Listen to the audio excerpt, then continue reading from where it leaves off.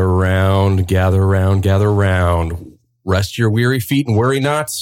You merely suffer disease in the naughty bits occasioned by too much venereal sports. So rub a poultice on your nether region and settle in for part 2 of our alchemy series featuring 2013's A Field in England, directed by Ben Wheatley.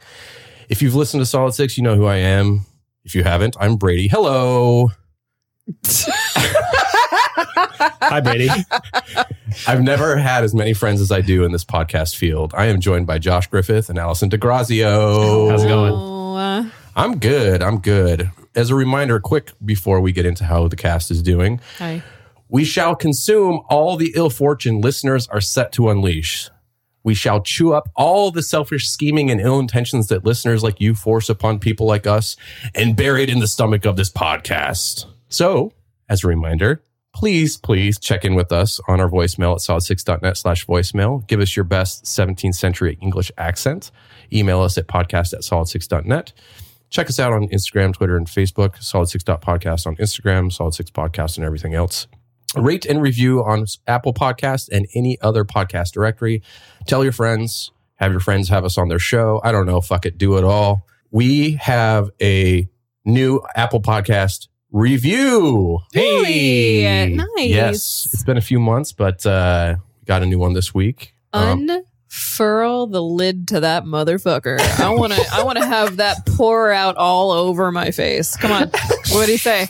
Tell me what they said. This is from, all caps, the one and only Brain Done. Quote, a hidden gem, 5 stars. Oh. Description of review. Quote, this is a real podcast. 3 actual friends with unique backgrounds bringing their humor, perspective, and love to the conversation around life. Yes. And our favorite life escape, movies. Yes. They are consistently educating, inspiring, and making me laugh. They are doing the heavy lifting so you can get excited about checking out a new director or genre. Listening to them makes me feel like I have friends again. Oh. Yeah. I'm watching more movies. I'm laughing out loud. 2 thumbs up. That's awesome. I think that's my buddy, Brandon. Awesome. And if you're out there listening, Brandon, thanks so much. We really appreciate it. And I'm just, first of all, I'm glad you're enjoying the show. That made my unique background tingle. Thank you, Brendan. I was excited when he talked about loving the conversation around life, and then I got kind of bummed out when he was like, oh, and they're talking about movies too, because I was just hoping this could turn into like a lifestyle. I feel like the channel. first 45 minutes, and I don't know if I'm certain our listeners are like fast forwarding every single time, but like it went from a 10 to 15 minute check-in before getting into the show to now it's like a 45-minute therapy session between the 3 of us. Yeah, absolutely. These are unprecedented times, so it requires unprecedented podcast formats. We're here to do unprecedented podcasting. We are breaking all the rules. You better sit down and buckle up, bitches. We are unprecedenting these podcast rules. I'm going to share secrets I've never shared with anyone before. I might go to jail. My ex-boyfriend masturbated to movie characters of porcupines. Okay. That's a recall from last episode. Yes, part 1 of our alchemy series. Allison talked about masturbating to the porcupine character in Nightbreed. Nightbreed! All right, y'all. Enough about the preamble. I want to know how all y'all are doing. So I'm the big birthday boy. I had a birthday last week. And got to celebrate that a little bit. It was a lot of fun. And also we got to go out of town. We haven't taken a vacation in a really long time. And we were definitely overdue. Oh, yeah. For a break. So we went out to the beautiful Oregon coast. For those listeners that are not in Oregon, Oregon's really pretty. Like it's real pretty out here. Yeah. It is. And the coast, we had a couple of days of nice weather and a couple of days of gloomy weather. Pacific Northwest weather. Classic Pacific Northwest weather. Watched a couple movies this week. We had 2 winners and 1 stinker. Yeah. I'll start with the stinker. It was called Solar Babies, and it's from 1986. Mm-hmm. What's interesting about Solar Babies is that it kind of mirrors the failure formula of Johnny Mnemonic, in that you had a major studio, in this case MGM, and you had a major production company, which is like Brooks Film, Mel Brooks's film company. Yeah. And they had a script. They liked the project. They threw millions of dollars in it. They got not A-list, but like up-and-coming movie stars, young movie stars, to all be in this thing. It was like basically half the cast of Lost Boys was in this. Yeah, exactly. Yeah. And Jason Patrick and what's that girl's name? Anyway, the point is that they handed the whole production over to an amateur director. He never directed the movie before. He was a choreographer. And I think that making that jump, he actually did a pretty good job. But overall, the movie basically kind of sucked. Yeah. It was supposed to be like the blockbuster for that year, wasn't it? Major effort behind it. A major letdown. Now, based on based on the name and the year it came out, I'm assuming this is like a Goonies cash grab, like children Well, running around with the... I described it as Breakfast Club Beyond Thunderdome with a dash of Star Wars. Got it. Okay. There's a dystopian future where the water is controlled and there are wars going on, and they send all the youths to these detention centers where they all have to play this like weird form of like lacrosse on roller skates. And This is a roller skate heavy movie. yes, There was a time where I wasn't sure that the roller skates ever came off, but they do. And then they find this like magical orb that is going to bring peace to this hellscape. And like the sets are fucking awesome. Yeah, sets are dope. Yeah, like to me they were. I keep likening it to Hook. They were really detailed and intricate, and they looked fun, and they looked lived in, and they were awesome. They were super creative, and then they had just like shit storyline running through it. Yeah. So, garbage story, sort of like this magical element, almost like, the Force in Star Wars, where there's like this sphere that's got like childlike energy, and it's gonna like, but it can do these magical things, and it can like suddenly turn into space dust and then surround the kids, and they all have like friendly circle where the energy transfers between all of them. Magic pixie dream orb. So, when I started watching these scenes, I'm thinking, wait a minute, is this one of those secretly Christian movies? You know what I'm talking about? Kind of like Narnia or like Life of Pi, perhaps, where it's like naked evangelism won't work on the modern youths. POD. So you got a Golden Compass. Yeah. Golden Compass? Yeah. So you got to sneak it in there. Jars of clay. Anyway, Solar Babies wasn't that great. I did watch, other than Solar Babies, I did watch 2 good movies. One of those great movies that we watched was Just Last Night. And I remember seeing the trailers thinking that could be really funny. But then the pandemic hit and it kind of went away and I never picked it up again. But it's on Netflix now. So I strongly recommend to everyone that you need to go watch Bad Trip. Yes. Have you seen it? No. Eric Andre's conceptual road trip comedy movie that's made out of candid camera moments.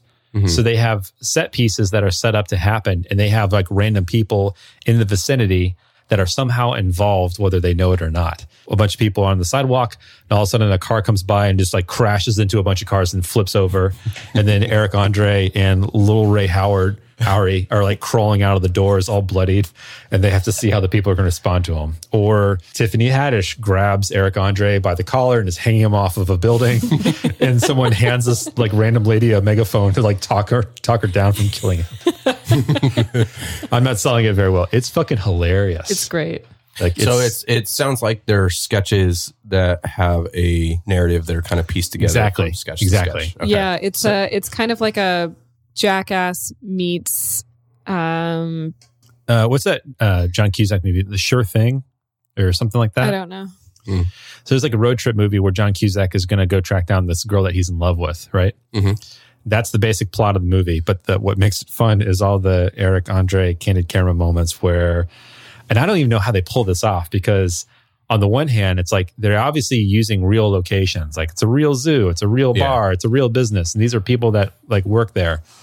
And Eric Andre is behind the counter making you a terrible smoothie with his hands, like grabbing the glopping fruit out of a bucket with your hand to make it into the smoothie. And like the people across the counter are correcting him, like, no, you can't make it like that. And then the girl of his dreams like walks through the door and has a conversation, and he like completely tunes out of all the people that he's supposed to be like working for, and they're just like staring at him like agape, like what the fuck? Yeah. And he has this magical moment with this beautiful woman, and then he's like daydreaming, and he just like sticks his hand in a blender, and like blood flies everywhere.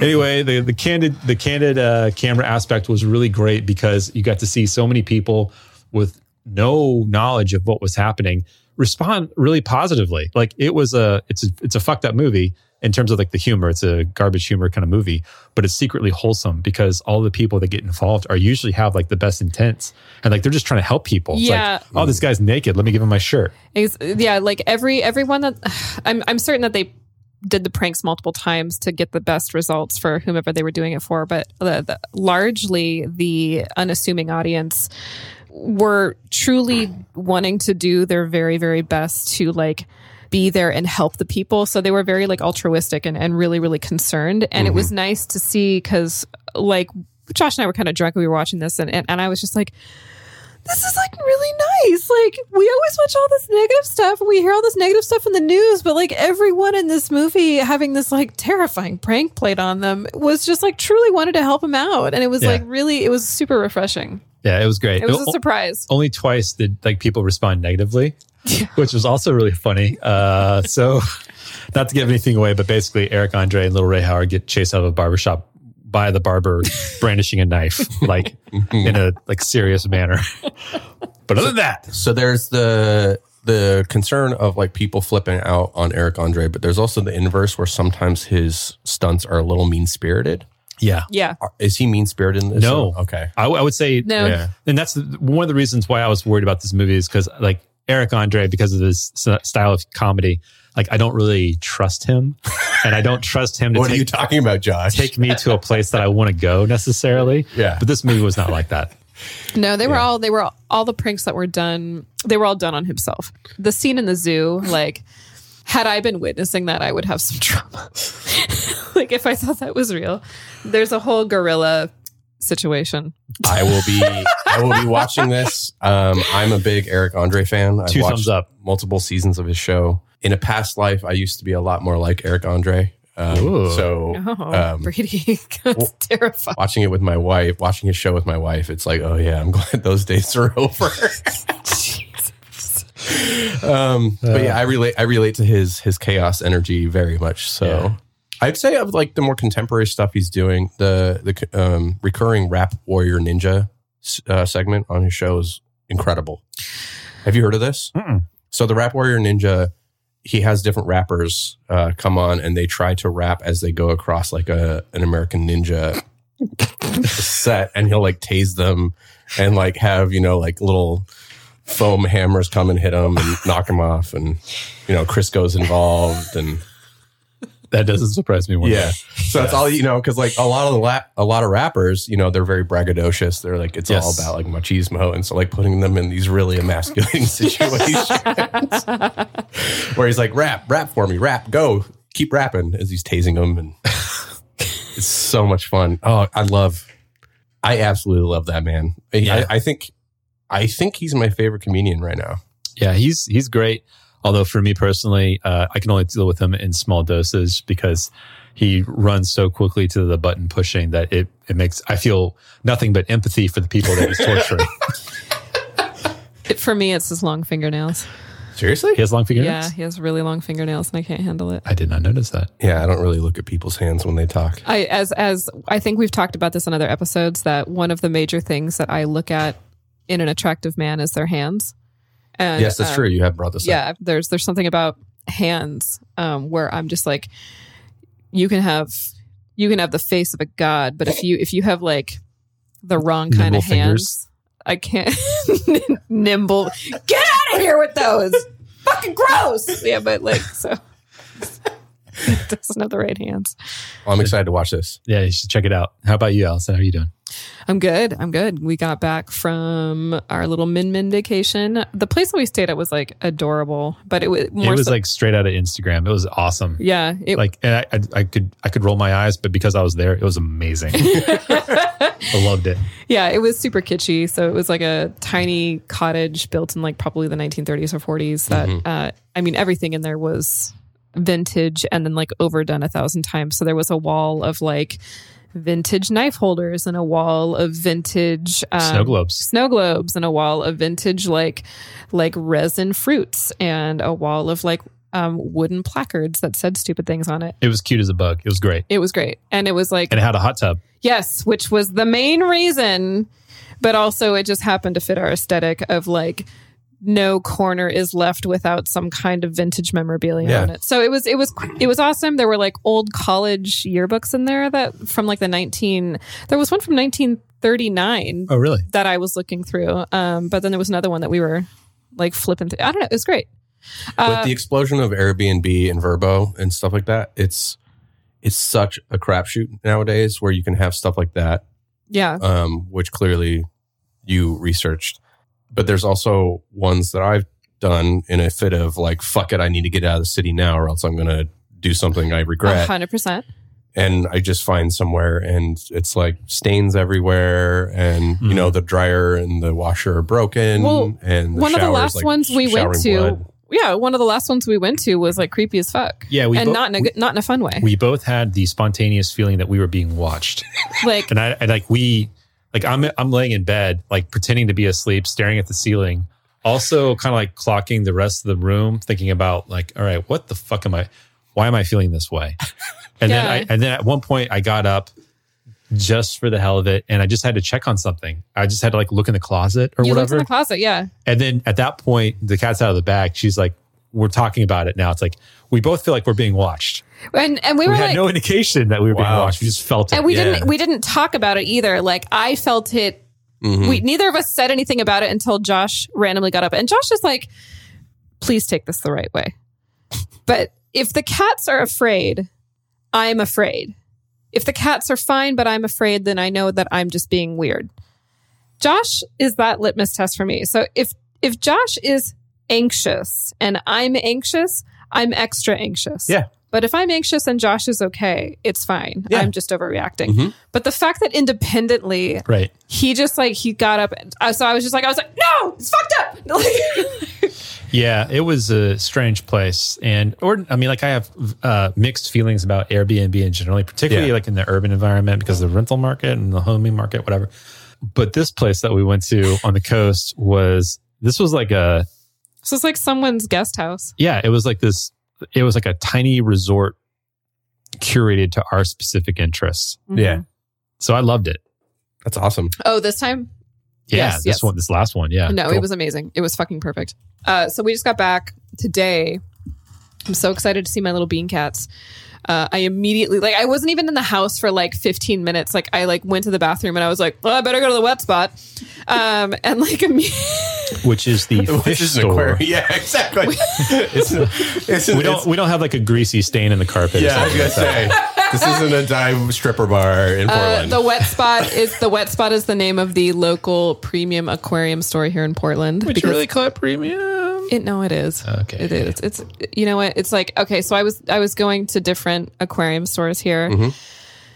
I gotta say, despite my feelings on the wet spot from time to time about their very stringent this customer is a service. place of honesty. So just Listen, okay, so do we have like a wet spot sponsorship deal? well, I'm No, going to it be doesn't tagging matter. them in the episode. Ooh, so. okay, great. Fantastic. So I was trying to go to other aquarium stores because I was just like tired of waiting. Mhm. And the thing is, it's like, it's just worth it to wait. Like you literally have to wait because they won't allow a lot of people in the store. Yeah. But it's just like, there's just so much more knowledge. And Yeah. like, I know that my questions are going to be answered well. And like, they Dolphinately. Oh my god. Oh my God. That made my back tingle. Are you serious with that? Your back tingled. My spine collapsed from shame for Josh. I was just like crumpled. So anyway, It takes time to manage all the concerns of every buoy and every gill. This fucking guy. Well, we've been together for might as well just delete this episode while we're ahead. So I hit my favorite spot and then like came and cuddled both my sweet little cat beans. And then both tanks got new friends. Yes. But then Josh said we watched a couple of movies. We also watched Solar Babies, which was a total train wreck. Bad Trip, which was awesome. But then we watched Night of the Creeps. Yes. Yay. 1986, which was written and directed by Fred Decker. Yeah. Which is kind of cool and kind of sad too. You think so? Well, yeah, because Fred Decker, like obviously with Night of the Creeps, like first of all, this is the first time I've ever seen it. Like I don't know why I never crossed paths with his movies before. I've seen the cover 1,000 times and was like, it was fantastic. Like, it was so much fun from start to finish. I loved it. You remember how I said a few episodes ago, or maybe it was like a month or two ago, when you brought up RoboCop 3, and I was like, that's so surprising to me. You're having the inverse. Oh, I know. And that's why I'm saying it's sad. But he also did Monster Squad. Monster Squad is it's a classic. That's true. It is a classic. I feel like knowing now, like, how good the guy who directed RoboCop 3 could have been. Exactly. It really makes me think that the studio must have been like an oppressive influence on how RoboCop 3 turned out. I mean, it would. I think that your when we talked about this last time, you were saying that, you know, they wanted to make RoboCop such a commercial success with the toys and the cartoons and all that stuff. Like, that it probably trying to direct and write that movie was so oppressive, because I think had he just had his own reign, if it was anything like Night of the Creeps, would have been fucking awesome. Yes. Particularly with a screenplay by Frank Miller, like, it had some stuff. It had meat on the bones, and then it got bleached out by probably committees. Yeah. Right? Yeah. Like some unseen committee somewhere. We'll have to research. You know what? Let's do a series on whitewash films. Let's do RoboCop 3. Oh boy. And like, what? Give me another one. Give me another one. Any Star Wars movie. Okay, thank you. Other than the original trilogy. No. So the prequels that came out, the original prequels. Well, that's still George Lucas's vanity projects. Like, I would say the Disney Star Wars. And they were awful. So whatever. All right. But but, you know, if we do anyway, so we should get into see like how the production companies or whatever got in the way. Whatever. Anyway, so Night of the Creeps, written directed by Frank Decker. Basically, they're slug alien parasites that are ejected from another planet because they're causing too much of a ruckus. Fall to Earth, and they take over. They take over like the most handsome 1950s frat boy, who is put into like cryogenics and then is thawed out as a prank at a frat house, and then his like ear slugs escape and start to infiltrate all the frat houses. And it's wonderful. This movie, what I like about this movie is it has like a little bit of everything. It's it's like a viral like thing type movie. Yes. It's a zombie movie. Yes. It's a slasher movie a little bit, but yes. It's like a hormonal like college like comedy thing. Yes. Also, yes. It's a really it is a fun mix of various genres and a story that never seems to fall off the rails. Yeah. But also has Tom Atkins in it, and Tom Atkins' character is amazing. Oh yeah. And Dirk from VHS doesn't realize that I'm in a secret battle with him, but I have to give him props because I think that's where we got the recommendation. Oh yeah, off Twitter. Yeah. So you were reading off Twitter, and that's how we watched it. But it was just like, it was great. Fucking kettle corn popcorn, bitch. Like, you can't stop once you open that bag. You just keep fucking going. Anyway, that's how I am, Brady. How are you? Wait, before. You guys can't see it, but she's using a lot of sassy finger gestures. My sparkling rosé here. I was ready to keep going with Night of the Creeps, but I'll pick up. No. All right. Let's keep going. All right. So I wanted to see something a little bit on the shitty side, just to kind of cleanse the old palate. And I watched Cthulhu Mansion from 1992 from the notorious Juan Maquer Simon. Director who did a slasher classic from 82 Pieces, and also did a film featured on Solid 6, Slugs. Was so good. And if I recall correctly, you like Slugs a lot because the kills and the special effects. Slugs was such a sleeper, amazing movie. And I'd have to say, yes, if we were... Let me just put it this way. If I were to do a double feature in the future, Slugs and Night of the Creeps would be an excellent, excellent pairing. Yeah. Mm-hmm. Okay. Yeah, I have to agree. I think that Slugs was a lot of fun. It was one of those like Amazon recommended kind of things that was just there. We had zero expectations for it, and we're very pleasantly surprised because of the brazen nature of the deaths of the characters, and so also good. Like the weirdo like guys from The Office like getting together to like sort it all out at the end. I thought Like it's a Die Hard for office guys. So it was great. I really liked Slugs, and I've heard nothing but good things about Pieces. Yeah, so Pieces had some really strange mother-child dynamics. The killer grows up to be a fucked up killer because of the way his mom treated him. Okay. And that was handled really well. The kills were really good. Go see the original trailer. It's really funny how much they're like, you don't need to be in Texas to have a chainsaw massacre. And I think the tagline is, it is what you think it is. I think that's literally the trailer. Oh, wow. Okay. It is what you think it is. I am looking at that. You don't have to go to Texas to have a chainsaw massacre. Yeah. I am seeing that. Yeah, so it's probably got the same kind of sense of humor as Slugs, it sounds like. Well, Cthulhu Mansion has none of that. No. This was the tail end of his career in film. I think I don't know if this was a straight to VHS, but it had that flavor. It had a little bit of that. Remember how we were talking last week about Stuart Gordon and his crossover with like Castle Freak? Yeah. And kind of that straight to video or like that home movie HBO thing. Yeah. So imagine that, but like 5 times less production. Oh. Yeah. So it's like a C grade episode of Tales from the Crypt kind of situation. So which I'm like kind of into seeing. Let me tell you what, if you're working out and doing laundry, really good background noise. Not really good to sit down to. So I needed to see this as a curiosity. Vinegar Syndrome just put out a Blu-ray of it last month. Really? Vinegar Syndrome. Yeah. And, there's a feature-length documentary about his career. There's a interview with a special effects artist. There's some okay special effects, but they're so few and far between that I would say this is a bit of a snooze fest. Gotcha. Okay. Starring William Shatner's daughter.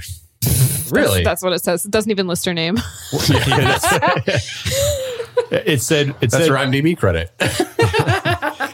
It said Melanie Shatner, and I just had to find out if that was the spawn of the Shat. You may say that he's Shat. No, I'm just kidding. I'm happy that you went there before I did. Abort! Yeah. But on a better note, I have started the HBO miniseries Q, Into the Storm. Hell yeah. Oh, man. I only watched the first episode. Josh has seen the first 2. Yeah, so this is a new miniseries on HBO that started last week. They're putting out, I believe, 2 episodes every Sunday. So they put out 2 just recently, and then they're going to be putting out 2 after this episode comes out. So the series should be done. Yeah, and this is basically, for all intents and purposes, trying to find the origins of QAnon. There's a little bit of a setup about the machinations of how this came to be in regards to the different image boards. Machinations. Brady's new favorite word. I was going to say another word. The processes, the systems, and how it came to be. Like the 2chan, 4chan, 8chan stuff is interesting to some degree. But I think it's really just a setup to show that like this thing that millions of people believe and have directly influenced not just our politics, but our family and friends' lives. Yep. It's fucked up families. Yeah. Yes. Yep. Is directly attributed to a father and a son who are trolls who are living in the Philippines and Japan. Right. And I think it's the right approach. When I say the right approach, I believe that instead of trying to censor and like say like, no, let's not talk about this. Instead, let's go the opposite way and say, yo, dude, it's just this fucking asshole boomer troll and his son who's a sociopath. Right. That have created this. And the more people who can actually understand where this is coming from, the more they're going to be like, oh, like, I'm not going to get whisked away by the cultist, like, throw 30 things out there that are random phrases and maybe one sticks. And it's like, see, this Q guy is on something, right? So I think that I would recommend it if you like process. If you're expecting some sort of like mystery of where this thing is going, it's not that. It's if you're looking for some adrenaline fueled action documentary, it's not going to be that. It's more like, let's maybe like peel back the process of what's happening here and try to understand instead of getting caught up in the hysteria of not just pro, but also anti. Right. Yeah. Can I just to back you up there a little bit? So you mentioned that the whole specific moment about oh, hey, he's thrown out 30 things. One of them sticks. That means that it's real and yada, yada, yada. I think that there's a counterpoint there where I think that there was kind of like an internal feed. And this is totally my opinion. I think there may have been an internal feedback loop where perhaps not Trump, because he's about as smart as a meatloaf, but maybe someone in his cabinet recognized the potential.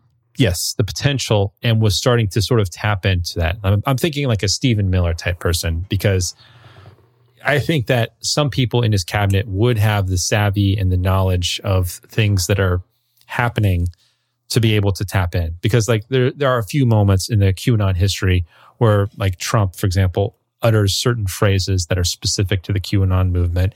But Trump doesn't write his own speeches. He's reading off of the teleprompter. Yeah. It would not be difficult for someone in his inner circle who is sensitive and perhaps trying to feed that movement something, because they're both benefiting from each other.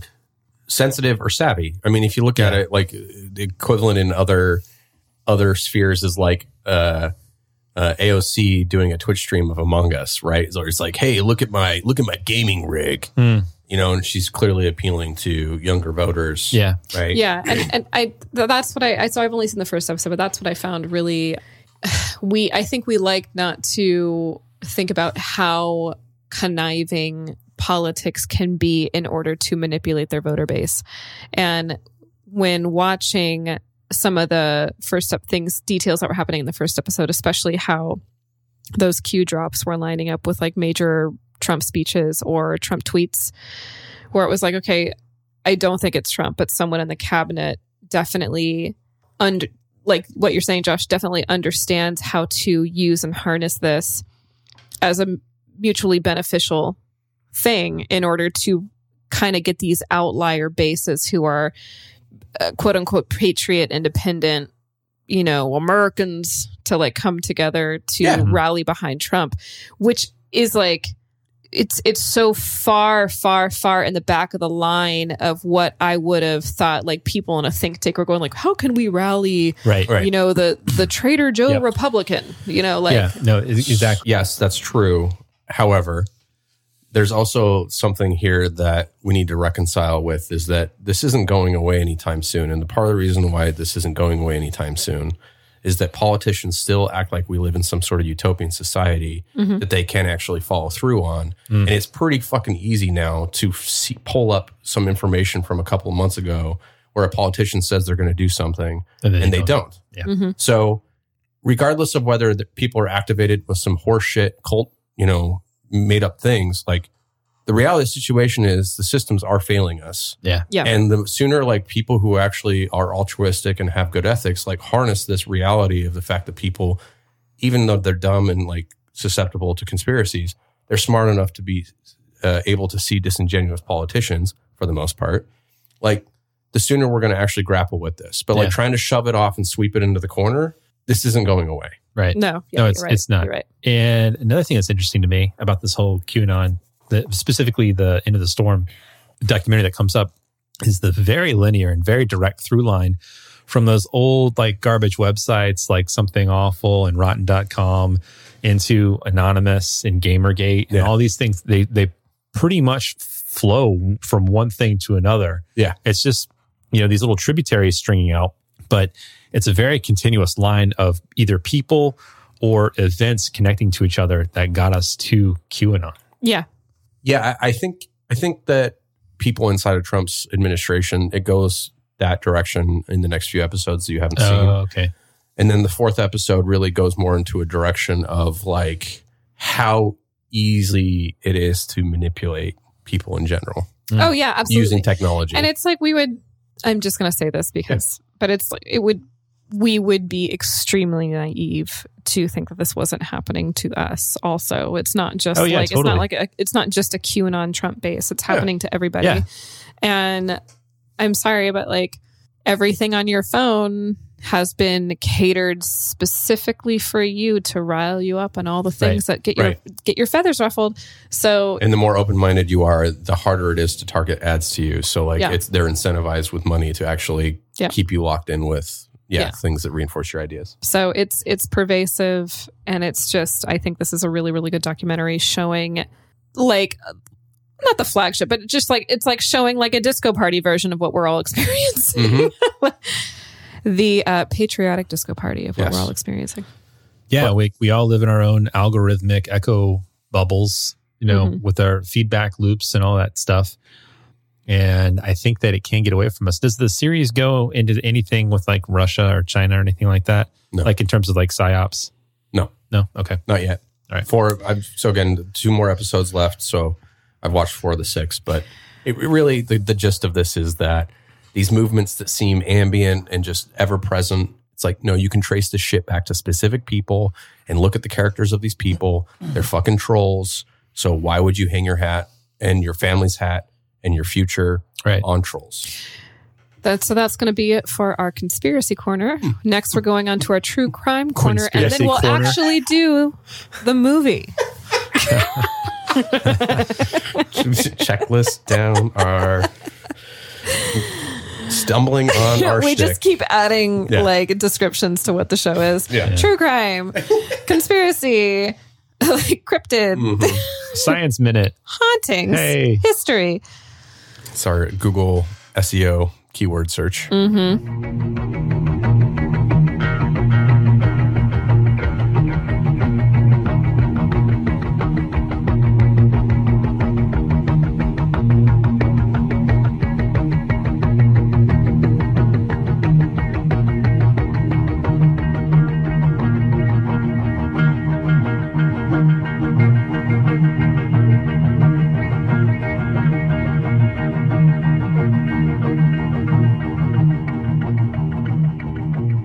Well, holy fucking shit. I could talk about Q for like 2 hours. Could you talk about Q for 2 hours? I think we did.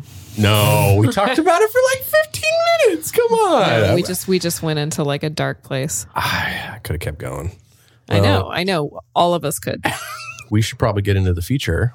Let's do it. So as a reminder to our listeners, we do a double feature based on a theme. This is part 2 of our alchemy series. And part 2 is about A Field in England by Ben Wheatley. Whitehead! I know you're there! Do not concern yourself with bravery now, Whitehead. 'Tis official. You are my prisoner. I think I have worked out what God is punishing us for. Everything.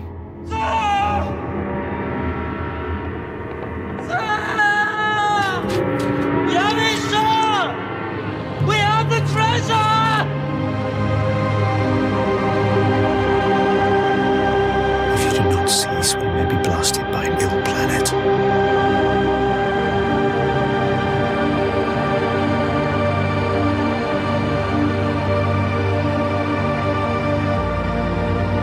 You cannot escape the fate, Whitehead! Then I shall become it! I shall consume all the ill fortune which you are sent to unleash! I shall chew up. All right. A Field in England begins with a ragtag group of men, all seemingly defectors from an English Civil War battle happening somewhere in the distance. They immediately bond over their disaffectedness of the situation and set out on their path. You come to find out Whitehead, main character, who is attached to his master, an unnamed alchemist, looking to arrest his rival for stealing rare documents. Whitehead, a nervous little fellow, gets dragged along with the band of men who are promised an alehouse as a destination by Cutler, who turns out to be the right-hand man of O'Neill, the alchemist, to be arrested. Cutler leads the band of men to O'Neill, who coerces the band of men to help him find buried treasure in an expansive field in England. O'Neill takes note that Whitehead appears to be different than the other man based on the way he speaks, the words he utters, and the simple fact that he refuses a psychedelic soup full of mushrooms. O'Neill hones in on this uniqueness and uses it to his advantage to torture and draw out whatever special power Whitehead appears to have in accelerating the revelation of the bounty's location. As the dig for the treasure commences, a feverish and psychedelic conflict plays out between light and dark forces, which push them along their journey of self-actualization. I think that pretty much sums up what happens in the movie. I mean, it's not really what the movie's about. Yeah. One aspect I like about this movie is that it's a fairly grounded plot through about 3/4 of it. And it's only until you get to about that last, like maybe third, 3/4 of it, that it actually starts to kind of spool really loose, even though there are clues and happenings in the previous parts to allude to what's going to happen. Yeah. It actually stays pretty constant and pretty predictable and pretty linear up until the very end. Well, not the very end, close to the end. Close to the end, yeah. It's, I'm trying not to like blow my load. How do we feel about spoilers about this movie? Because I think that we, in order to really address this movie, we kind of have to talk about it in totality. There's only been one movie we haven't been cool with spoilers, right? Yeah. Orgasmo. Was it? Oh, you're right. Yeah, it was. No, you're totally right. What's the other one? We didn't. No, you're right. Sorry, I was thinking about Orgasmo, the other one. No, we didn't. We didn't give away the ending to Orgasmo. I think we have to. Yeah. I just think like with any, you guys, listeners, fucking listen. I don't even know how to like start my conversation or like where to pick up the rope of all the many topics that we can go on in this movie. I am excited to talk about it. I think there was an enormous amount going on. We can start with the script of having like a script written in 17th century English. Right. Well, why don't we start here? So I picked this movie. What did you expect? Because we talked about expectations a bit in the last episode. Yeah. With the Alchemist Cookbook. What expectations do you have of this movie? And if you had any, did they meet or were they different than your expectations? I didn't have any expectations. I hadn't heard of this movie before. You know, Josh and I try and watch our films pretty close to when we're going to be recording, so the information is still really fresh with us. Me too. But I was expecting more flashing because you kept talking about how I know. There's a warning at the beginning of the movie. Yeah, I kept expecting more light and dark flashing between the scenes because it has a seizure warning. And you were also talking about that too, where it's people who are susceptible to maybe visual cues for that kind of thing should avoid watching the movie. So I was expecting more like light, dark flashes, but it's not quite that. It's this extremely fast flipping between two scenes or between two characters to mold them as closely as possible to create a hallucinogenic feeling. Right. And I thought it was fantastic. Yeah, I came to this movie extremely cold. Like I had read about this movie in context to other movies, and like I had seen the trailer at one point, and I had a basic idea what it was about, but like that was like all like water under the bridge. I basically had forgotten all about it, and getting ready to watch it, I just rolled up and just watched the movie. So it hit me like a thunderbolt. I mean, I'm just coming straight out of the gate. Like, I fucking loved it. Like, it was a fantastic movie. You know what I felt after watching it? Is I disliked the Alchemist Cookbook more after watching this movie. Well, Allison didn't like, you didn't like the Alchemist Cookbook already. So. I didn't care for it, but man, now I really hated it. Okay. Interesting. What about this made you hate that movie more? If we're going to be talking about like mysticism and kind of like spooky occult folk horror involving the environment, A Field in England does such a much better job with incorporating the environment with like long shots of the actual field and long shots of insects in the sky, mixed with the musical score by Jim Williams, creates a tension, especially because we also know that these guys are doing hallucinogenics, much like in the Alchemist Cookbook, how he is just drinking whatever he's drinking. There's something about how the director mixes everything together in A Field in England, where you're so much more engaged and you're concerned and you are anticipating more of what's going to be happening. Whereas in the Alchemist Cookbook, I felt like I was watching a student project on the same topic. It occurs to me now that both movies, Alchemist Cookbook and Field in England, both have pretty minimal sets. Like one's a trailer, more or less, and a lake nearby. Yep. And the other one is like a field and a hedgerow and like a tiny little camp. So like not much, but I feel like Ben Wheatley just did so much with an extremely minimal. They filmed it in 12 days. 12 fucking days. Yeah. It's bananas. I think that one of the main gems of this movie is the incredible dialogue, the script. Yes. The what's her name? Amy Jump. Amy Jump. Yeah. Who's several, 4 or 5 times, 6 times collaborator with Ben Wheatley on different projects. The script that she came up with was amazing. We watched it without the subtitles, which is questionable. I feel like I could have caught more if I had subtitles on. Yeah, so I recommend it to Allison and Josh to turn on the subtitles because my first viewing experience of this was about 20 minutes in. I realized that despite my stubborn attempts to be that guy that's like, it's fucking English. What? I fucking speak the language, bro. I could not pick up some of the things they were saying because there was an intentional stylistic choice to have a throwback. It's also really snappy too. Yeah, there's idioms and sayings of the time that we just don't have reference for, that don't mean the same as they do now. It's muffled because there's a lot of men grabbing each other's throats. There's a lot of talking under one's breath. There's like a lot warfare of shouting in the background. Like there's bombs and gunshots and stuff. There's that, and then there's a lot of like yelling against the wind. So it's difficult to understand. If people have watched The Witch and the dialogue in that, it's like The Witch plus some garble. Yeah, I feel like The Witch was easier to understand. Yeah, but still had that like old cadence and old English style, and this is like 17th century, trying to be as historical for the times as possible, but they did mess up a couple times. They accidentally used some words that weren't quite in circulation yet, and I think that they were like, listen, look, like, we're artists, we're not historians. Yeah, exactly. We did our best. So. Yeah, we're in the approximation. We're going to give you a mood. Yeah, we're in a mood here. Yeah, like every single thing in this movie is intentional. To make a movie like this in 12 days shows that there is a crew of people who know what the fuck they're doing. In fact, this is the 4th movie that this crew worked on together. So they did Down Terrace together, they did Kill List, they did Sightseers, and now they did Field in England. So the vast majority of these people had been working together for 3 or 4 years. Yeah. Or, a number of them had worked in TV together. Yeah. So this is a testament of keeping smart people on the same team for a long period of time. Right. Because they can do more with less.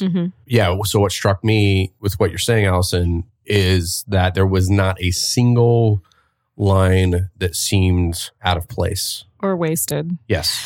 I actually preferred watching it without subtitles because I think the point is because it's so surreal. Like we're talking about a film that has comparisons to Eraserhead, and the film is so surreal that I think that's part of the ownership of being the viewer is that we're still trying to figure out in our best way with all of our senses what's happening, and the fact that maybe we don't get the dialect enough to understand certain parts of it plays into the story of the film. And I think that was actually an important aspect of that. Respect to you, because I decided to switch on subtitles because I could tell they were having such great banter that I wanted to. Banter was funny. Yeah, and I wanted to participate. So when I would feel like I was connected to it, and then all of a sudden I would lose that kind of spell that was cast over me because of the language, I was starting to get frustrated because I was like, oh, I like where this is going. I feel like I'm part of this really sophisticated conversation that feels natural. It's not sophisticated though. They're just they're talking about both. Their dicks constantly. Well, right. It's all levels. But it's multiple levels. So when I say sophisticated, I'm thinking about like having friends who are really good with words. In fact, friends who are rappers who have demonstrated to me the playfulness of words, where you just kind of bullshit long enough that you kind of stumble upon these phrases. I mean, the two of you do it both. I mean, like almost all of my friends have this trait where they play with words and they kind of, treat language as kind of a fun moldable clay that they can kind of play with. And even they themselves are surprised with what they're coming up with. And so that's what to me was sophisticated, was like I could see and hear how the screenwriters or the creators were playing with this dialogue of like, what if we had the fool? What if we had the soldier? What if we had the wise person? What if we had the manipulator? All these different archetypes. If we had them all just kind of in the same soup playing together in this conceit, how can we write this dialogue? So it's a bit of a writer's exercise, but it's not tedious. It's not cerebral. It's fun. It is fun. And that's the big thing is I think that just straight up, okay, first of all, is about dialogue. Straight out of the gate, watching this movie, the first scene is Whitehead basically hiding from his commander guy that's looking for him on the other side of a hedgerow during a battle, right? And the commander's like shouting at him, like, enough of this mummery. And on the edge, like the very edge of my vocabulary memory, I'm like, fucking mummery. That's like, it's like theater, right? Like mummers, they're like players, right? So he's basically saying, enough of these theatrics. And I'm like, oh God, Josh, just hang on. like you're in for a ride. Yeah, 2 minutes in. Yeah. Like this is like straight out of the fucking gate. But yeah, the dialogue, for what limited bits I caught, was very sophisticated. It was multi-leveled. There's both like the dialogue between the characters, and occasionally the writer, Amy Jump, is basically throwing like these like sort of like meta lines at the audience, like through what the characters are saying. So for example, there's that one line, something about like, you better watch what you're doing. Jesus is going to be here any minute, right? Because in the context of the specific scene of the movie, they're basically acknowledging that they're all in danger and they could be dead in a second. But then that also plays into the other layer of the sort of ethereal environment that they may have drifted into. So what I'm saying is like the dialogue, despite the gallows humor and the dick and fart jokes, it does drift between full, like very fine Shakespearean prose from the Whitehead character all the way down to like just the most garbage filth that the Grenadier Jacob would say. Yeah. I had a similar experience with the commander, because the part that he said was, your pretty parts are doomed, homunculus. And I was like, I think I've heard the word homunculus. And so I had to look that up. What does homunculus mean? A very small human or humanoid creature. Yeah. Oh, I'm going to remember that one. Homunculus. Your pretty parts are doomed, homunculus. And I think it's the same conversation you said, where it's like within the first 2 minutes, I was like, well, this is going to be my jam. Shit. Yeah. I just rolled with it. I was just like, I'm getting like 40% of what's happening, but it's enough where I'm like, it sounded like lyrics to me. Like it sounded like someone was singing in like romantic song lyrics. And so it's like, I was just like, okay, like I'm interpreting poetry. Yes. And I'm understanding that these men are, think they're doing one thing, but looks like they're about to be poisoned and tricked into doing something else. Yeah, the moment the mushrooms came out, like I was waiting for it to become like a completely different movie, because the dialogue was multi-layered and complicated and sophisticated while also being very coarse. I was able to follow most of it, but a lot of what was happening in the movie more or less made sense, and sort of like the visual mechanics of it, 100%. Almost like a Looney Tunes cartoon, where what was happening on screen seemed to make enough sense visually through the characters, where the dialogue was basically just adding an additional layer. Yes. And it didn't lose me. So Allison used the word poetry, and the way I kind of picked up on that when I watched it was clearly Whitehead was kind of the prissy guy of the group. Well, he had the nicest teeth. He had the nicest clothes. Exactly. He had recently learned lace making. Exactly. They say I'm quite good. So Allison's talking about his visual appearance, and I'll also add that like that actor Reese Shearsmith does such a good job of just being this like people pleaser. Like, oh, I'm so sorry that I even exist. You know, what am I even doing here? I shouldn't be here. I just want to, make everyone okay. Just the acting in this from everyone involved is part of the poetry, where if you don't understand what they're saying, it's also their acting of just seeing their body language and the way everyone's kind of... They were all great. We've had this conversation before, and it had to do about Space Truckers, because we were talking about British actors or English actors. Yeah. And how just hands down their ability... They're overpowered. They're incredible at their talent, and they're incredible at this gift. And who was it in Space Truckers? Terrence Stamp. I'm sorry? Isn't it Terrence Stamp? Terrence Stamp? Charles Dance. Whoa. What? Who was I thinking of? I don't know. Stamp is the guy from The Limey and also from Superman 2. Yeah. Anyway. Or was it Superman 3? Yeah. Anyway, yeah. So it's Charles Dance? Charles Dance. Yeah, so we were speaking about his versatility as an actor. But we went into the fact that just like English actors just blow people out of the water. They're amazing. The whole theater system just like churns out great actors. Yes. Even if they like never make it like to like the quote unquote big leagues, like they're still incredible actors. Yeah, it's like we've got Peter Fernando, Richard Glover. Who was also Peter Fernando was also in High Rise. Oh, was he? Yeah, he gets killed by a mob of angry people. Outstanding. We have Ryan Pope, Reese Shearsmith, and Michael Smiley. And they're incredible. Michael Smiley is Irish, correct? He plays the Irishman. Right? Yeah, I don't know if he is Irish. Though. Let me double check. I think he might be Irish or... I do, to double back on what Brady was saying, I think that Reese Shearsmith's performance was fantastic. He was outstanding. He is kind of like this apologist, like Smithers type, like worm man that's in a fish out of water situation where he doesn't want to be in this battlefield. He can't stand that he's doing it, and he sort of has to make the best of what he's doing. Yeah. His performance, as you see, transforms through the movie because of the like magical stuff that happens. I thought he did a great job. Oh, yeah. And actually all of the guys did a great job. Who ended up being like my secret favorite was Richard Glover, who plays Friend, who's kind of the simpleton. Friend has some of the best lines. He has the best lines. Truly. He's got the most simple, but the most endearing, and like has the best timing for saying these things. Like I found everything that came out of his mouth just absolutely hilarious. Because he doesn't feel like the hurry of the battle or the conflict. He's like 3 steps behind everything. Yes. Where he's just kind of like going with it. And therefore he's also often the wisest person. I agree. He's supposed to be like, everyone's like, oh, he's a simpleton. Oh, he's the idiot. But it's like, well, actually, I actually think that everything he says is like really heartfelt and wise. But then he's dumb when he says at the very end, you two are peas in a pod and I'm here to pick up the scraps of your affection and I'll show you. And then he runs out and dies because he was jealous of these 2 other guys. Budding friendship over the last 24 hours. And after like the big sort of twist at the end, I thought for a second there, because of people like not being who they say they are kind of situation there at the end, I thought for a second that perhaps there was a chance that Friend was actually the unseen master in disguise. 100%. But that obviously isn't where it went because of the things that you just described.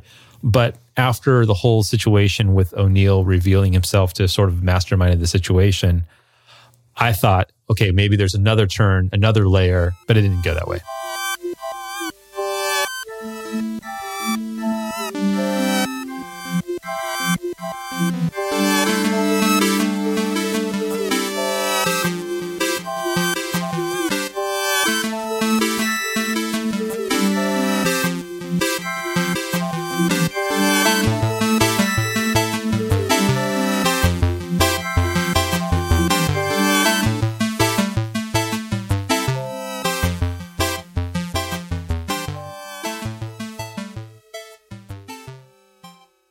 Let's go back to like the mechanics, because I think we're getting too far ahead with the language and everything. We need to explain things. The mechanics are, so they're in this battle. They all leave the battle and they cook a meal. After some negotiation as to who's doing what for whom. Yes.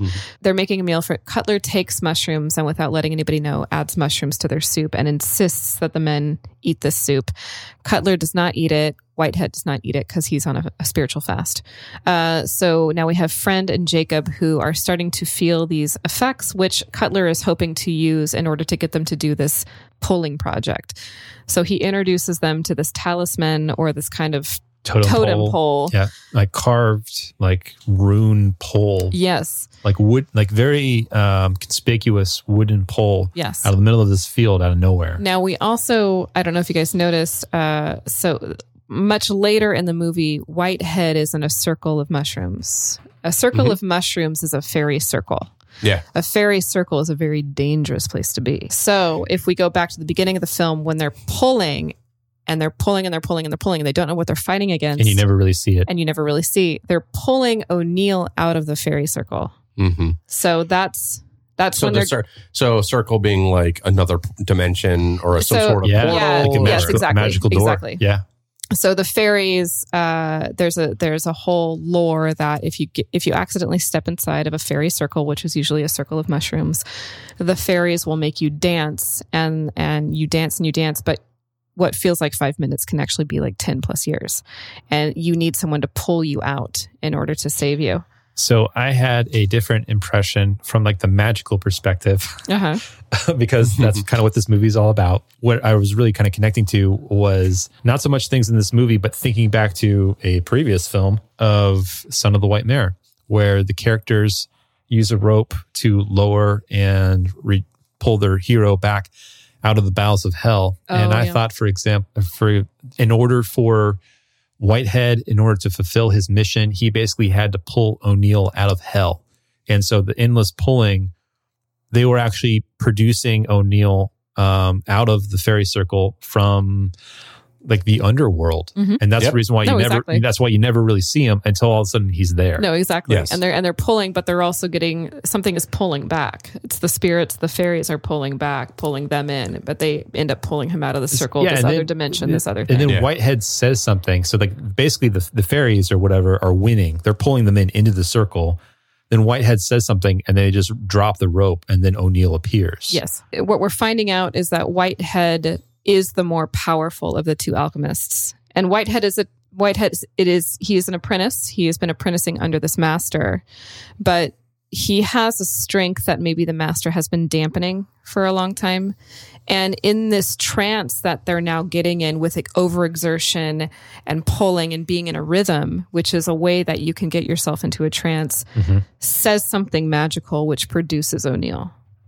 I see. Or basically finishes the process of pulling him out of oblivion. So basically he recruited the other men of the group and to form sort of a magical syzygy in order to affect the spell on O'Neill to remove him from the fairy circle. Yeah.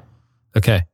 Which I would assume implies the fact that O'Neill had attempted to use this magic to find the buried treasure unto himself, but because he didn't have certain characteristics or he wasn't pure, he got lost along the way. Yes. And we also find this where he talks about Whitehead's ability for divination and scrying. So there's a theory that once O'Neill and Whitehead meet each other, Whitehead was tasked with arresting O'Neill because O'Neill stole sacred papers from his alchemist master. And if you remember from our previous episode, sometimes the knowledge base of alchemy is based only, it's a very single link between master and student. Yes. So these papers are like worth their weight in gold, yes, so to speak. Yeah. O'Neill stole these papers. Whitehead was tasked with arresting O'Neill and getting the papers back to his master. Very sheepishly, he is telling O'Neill that he is under arrest and he needs to be taken back and given the papers. And O'Neill is like, okay, listen, bitch. Yeah. This is not how this is going. You are specifically mastered in divination. I am not. I need your power in order to find this treasure, but you're not getting these papers back. You're not in control. I suspected that Cutler was deployed from the very beginning in order to manufacture the situation between Whitehead and his commander in order to relieve him of that, to bring him to O'Neill. Yes. There's also the sort of, like usual suspects other layer where, sorry, Brady. I'm so sorry. I'm editing that shit out. It's fine. No, do what you got to do. Or not. But that Whitehead, of course, was allowing all of this because of his sort of suppressed superpowers or whatever. So that he was letting Cutler take him to O'Neill. No, that doesn't really add up to how I interpret the movie, because Whitehead is timid throughout the entire movie. He doesn't really understand what he has. He starts with bragging a bit to friends about, his study under his master about divination and astrology, and friend makes the quip of like, oh, I don't get paid to do that, which was about looking up at the stars. Yeah. And makes a comment about his soft hands. Yeah, exactly. And he's just trying to be, he's sincere. He's completely without malice. But Whitehead goes from kind of trying to brag to him to this battle with an alchemist that he doesn't even know he's in a fucking battle.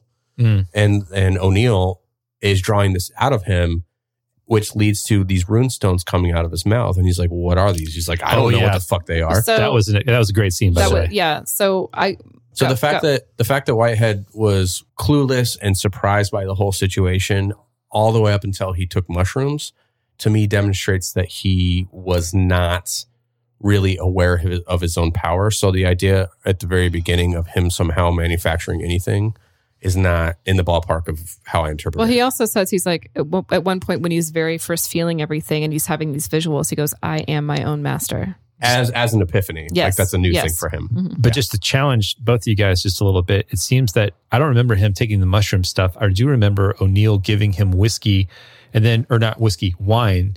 And then once he has the wine in him, then he barfs up the rune stones out of his stomach. Because he was corrupted. Mm-hmm. And then he becomes like way more powerful. Yeah. So my interpretation of that situation was he was on this spiritual fast. My interpretation is that whomever the master was or is Mm-hmm. inserted the runes into Whitehead to suppress his power Okay. because the master understood and saw that Whitehead was an incredibly powerful alchemist Right. and practitioner. So does O'Neill. And O'Neill, in order to find this treasure, needs to take the spell off of Whitehead. So because he knows that Because divination... he needs him at full strength. Yes, because he knows that divination is the strength of Whitehead. What I think is happening inside the tent when we hear Whitehead being tortured is I think he's being forced to look into the scrying mirror. Oh. And I think he's And being... what would that do, though? Well, so a scrying mirror, which I actually have, and I should have brought it out. The fuck? I have a scrying mirror. In my house? There is a scrying mirror in this house. A scrying mirror is a piece of glass that has a black. It's either painted black on one side or has black felt on one side. So when you look into it, it looks like you're looking into a pool of water, black water, and it allows your subconscious to incite visuals or hallucinations. And so it's a very powerful form of divination. And so if Whitehead is the diviner and he's being forced to look in to this scrying mirror, and then also because he's on this fast, he's not consuming anything ever, but now he's being forced heavily against his will to consume wine, which causes him to vomit and break the spell, which causes him to vomit the runes. Right. So kind of become this like literally like those guys, the diviners that have like the little like brass wands that like flex when they're looking for My water. grandpa used to do that. Really? Yeah. That's awesome. Water diviner? Yeah. He was Yeah. witching for water, they called it. Witching for water? Yeah, That's so, rad. So my fucking grandpa, who was a dairy farmer on my dad's side, there's no real way to find water. You just got to dig for it. So he would basically take a fresh reed of a Y shape, just fresh cut, balance the Y ends the one hand, and just walk around, and until the heavy end basically just naturally dropped, and wherever it dropped, that's where you dig. And he actually had a pretty good record, which is I think one of the reasons why he kept doing it. Yeah. Which really strikes me as very strange because they were very devout Lutherans, or excuse me, Methodists. Folk magic, though, I mean, that was a big Yeah. thing. So, But anyway, but yeah, Tangent. so forcing Whitehead to drink wine and look into the scrying mirror broke the power that his master had placed on him to suppress his abilities. And then later on, we find Whitehead walk into another fairy circle and like shove mushrooms into his mouth, right. and then completely become the superpower alchemist he's supposed to be. And part of the reason why the master suppressed his powers is the master probably saw that this man was really empathetic and sensitive and was probably naturally gifted at being susceptible or influenced. Vulnerable? But in an empath kind of way where he was a fast learner, he was studious, he was, hitting the books and all that like maybe the master was saying that he was too dangerous for his own good. Like, why would the master... Too Too much raw corruptible? potential. Too corruptible? Yeah. Or, okay. Like, why, I guess you use the word suppress. Why would the master suppress is what I'm trying to ask. Well, I mean... It reminds me of X-Men Dark Phoenix.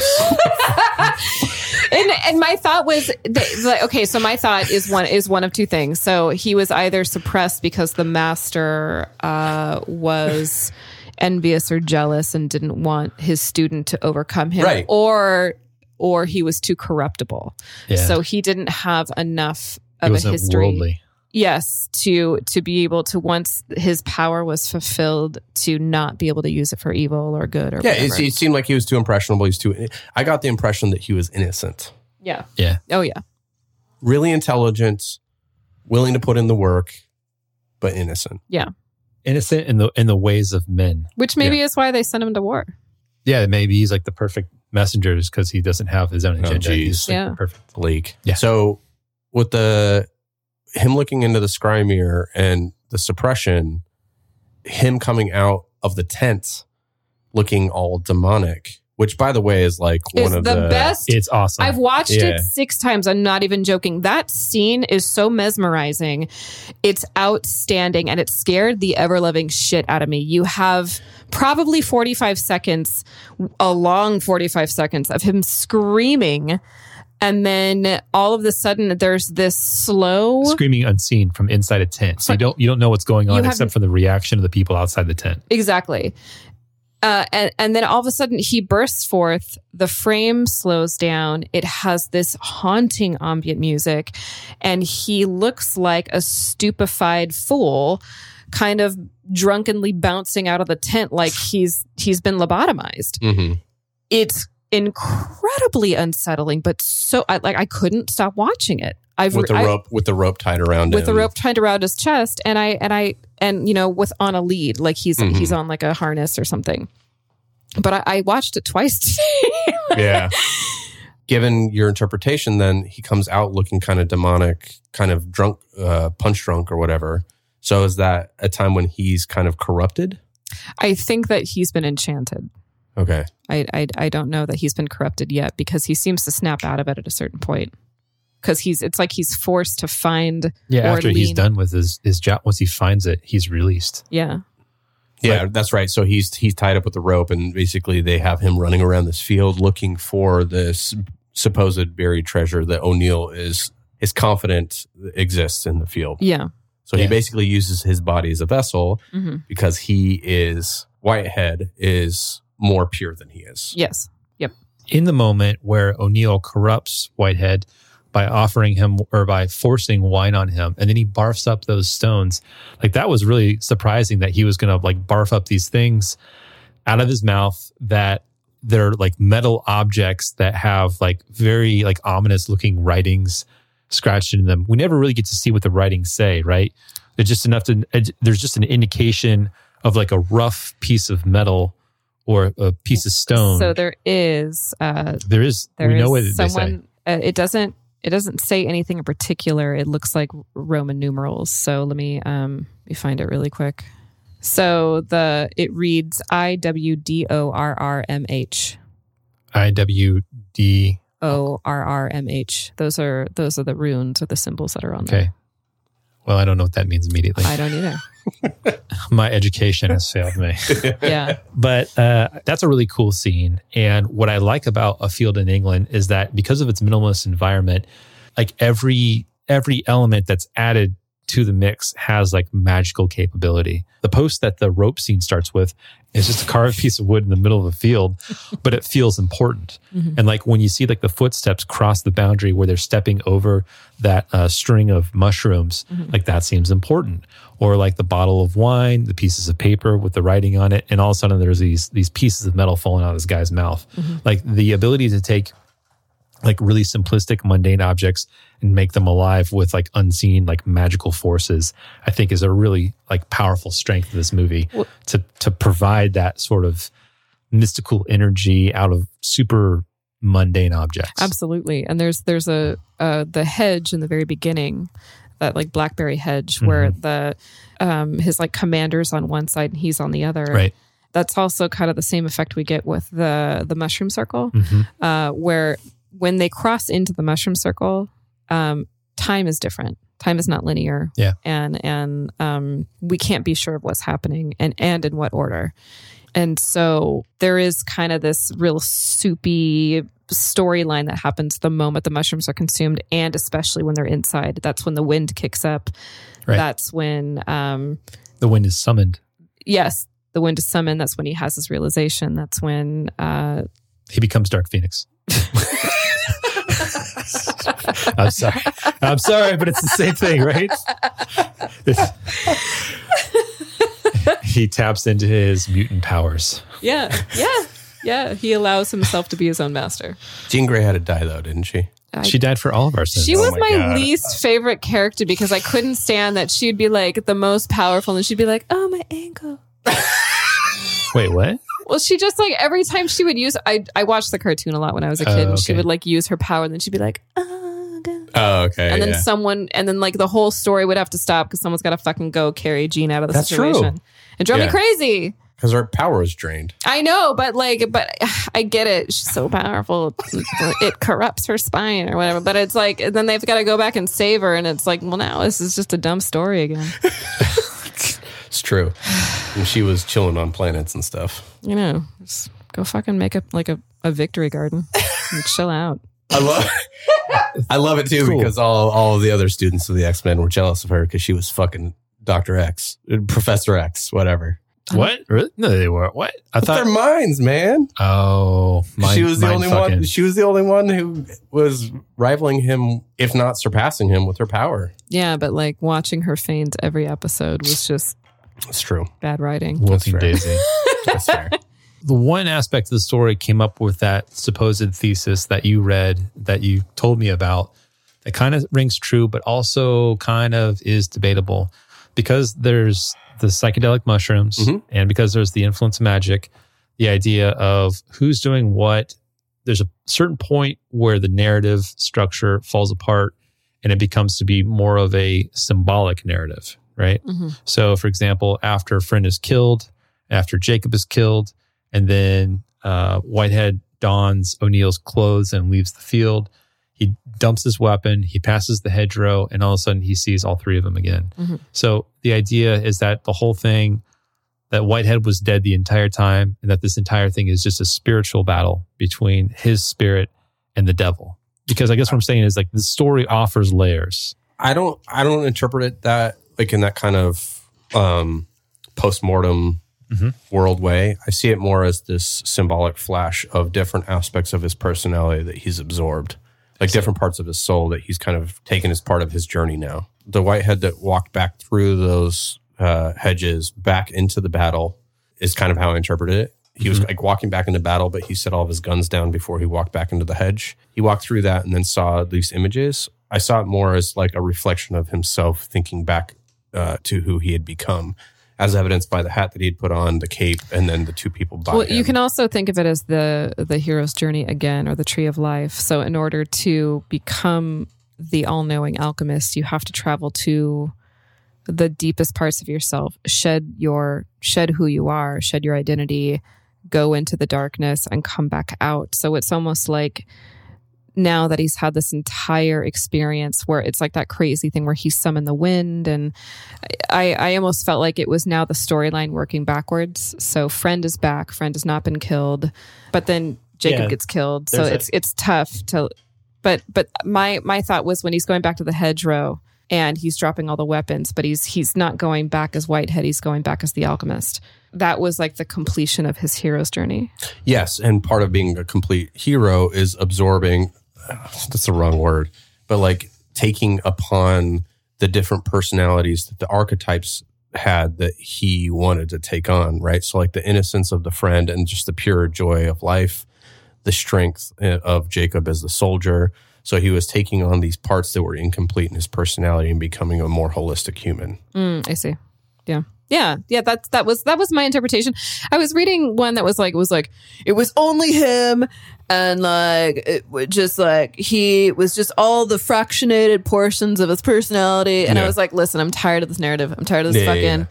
There were more characters than just him in his mind. I could see that aspect though, like the whole like soul conflict thing. Even though I would say that 3/4 of the movie would actually kind of run counter to that, because there was a few moments where during the battle with O'Neill at the very end, where O'Neill the first time kills Friend, he falls down dead or whatever, and they're like, oh no, blah blah blah blah blah, and then some magical stuff happens. There's a pool of blood in Whitehead's hand, and all of a sudden Friend is back up again. So did he use magic, alchemy or whatever to resurrect him, or was that just him?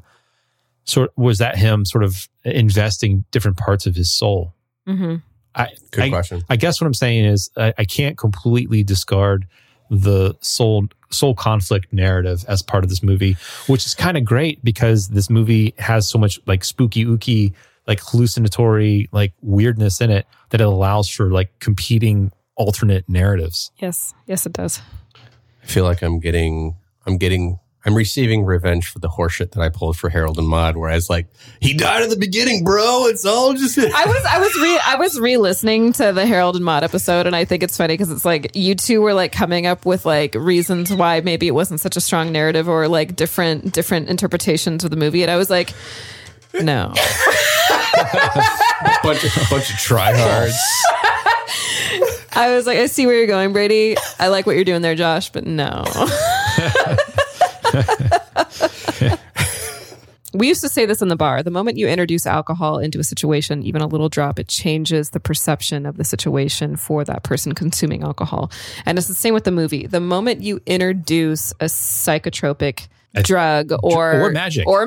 Exactly. Or magic, it like unravels the end of the bag. So there's no solid, soft landing for the viewers. You're kind of just always tumbling and you're grasping for possible comfortable answers to the end. There's one thing that did not happen, and I was grateful for it. I thought I saw it coming. I thought it was about to happen, and then it didn't happen, and I'm so glad it didn't happen. At the very beginning of the movie, when Whitehead is hiding from his commander, out of nowhere, suddenly from some unseen source, the commander gets speared from behind. He gets like he's mortally wounded. He's not dead yet, and then the soldier Cutler finishes him off. Right. Mm-hmm. There's a moment at the very end of the movie after Whitehead has defeated O'Neill and he's dumping his weapons behind the hedgerow. I thought for a second, he's going to run into the commander and spear him. And this is whole going to be some Christopher Nolan, like time loop. We need to leave Christopher Nolan I was going to say, well, also Christopher Nolan's like, this is your brain on drugs. This is your brain on Christopher Nolan. Scrambled eggs. Fucking, our brain's been corrupted by this nonsense. So anyway, it didn't happen, and I am all the more grateful for it. Time may not be a flat circle in this situation. Yeah, that's true. I don't know. I don't think that there's ever been given one solid answer as to what's really going on. There's a lot of interpretations on Reddit, a lot of interpretations on film blogs, but there's no definitive answer about what's really going on. If you have the definitive answer, hit us up with a voicemail. Do not inundate our voicemail with a bunch of white dudes drunk at like 3 a.m. yelling about what's going on in this movie. Leave us. Please do. 15 emails. Disregard Allison. Allison doesn't know what she's talking about. Allison doesn't know her audience. Outline the entire I know thesis. our audience. What the fuck are you talking about? We gotta keep the audience engaged.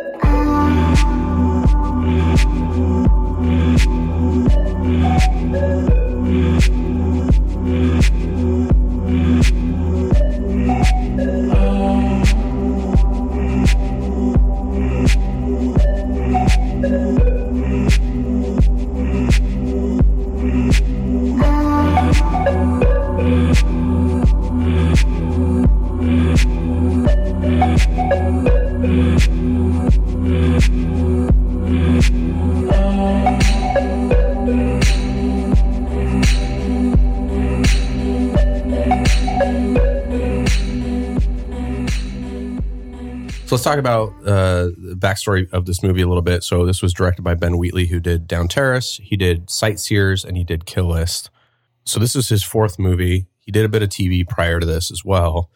And by the time this movie came out, he was a fairly infamous director. I say that because I'm not British, but I do get the sense from reading a lot of IMDb and Letterboxd comments that demonstrate to me that he's a very polarizing director, which is strange to me. As a viewer or as someone who's working for him? Viewer. Okay. People reviewing his movies, and they have a very visceral response to him. I can see that. Saying he's vapid, he's trying to be Ingmar Bergman, and he's just like, painting by numbers. I can't think of many directors that kind of received this kind of response at his level, right? So he's like an up-and-comer. Sure, he's been in the industry for like 20 years, so up-and-comer is probably not the right word, but like lesser-known director who has a strong position on the types of movies he wants to make. You listen to him do interviews, and like he clearly knows what he's doing. Even if you don't agree with what he's doing, like he has a strong direction. Now, I feel like that kind of criticism happens a lot when people feel like they are like lifting entire stylistic sections or choices based off of like previous directors or artists. Does he have a history of doing something like that? Well, I guess the comparison to Ingmar Bergman would say that what I'm reading there is that he is attempting something that's a little bit more elevated, but isn't pulling it off. Is that what you would think the criticism is? Or a style without substance, where it's like he's doing these moves visually or audibly, but not really without a lot of purpose. Okay. Or a lot of intent, which obviously the three of us disagree, because we just said a few minutes ago that like everything in this is with intent and is not wasted. Yeah. I would say that the dialogue was extremely dense. I think that the whole approach in this movie, I think, seemed very intentional.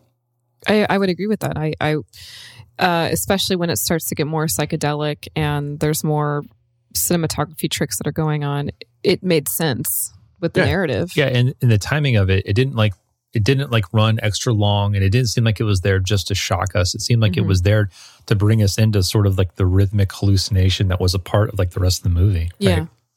The next thesis that I had was, well, maybe he's just a pretentious asshole when he's not behind the camera. So I went and looked up him as an interviewee, and the dude is super thoughtful. He's respectful. He's funny. Like, he did a masterclass for this whole movie on the website of fieldinengland.com. Now it is unfortunately taken down, but thankfully there is an archive of the videos on Vimeo where he methodically goes through the process of making this movie. He paid somebody to help articulate the process of editing, the process of costuming, prosthetics, managing time. Sorry, but the costumes was so dope. Fucking good. Right. And so this guy is generous enough to say, I made this movie for not that much money as my fourth movie, which he at this point was well known. Mm-hmm.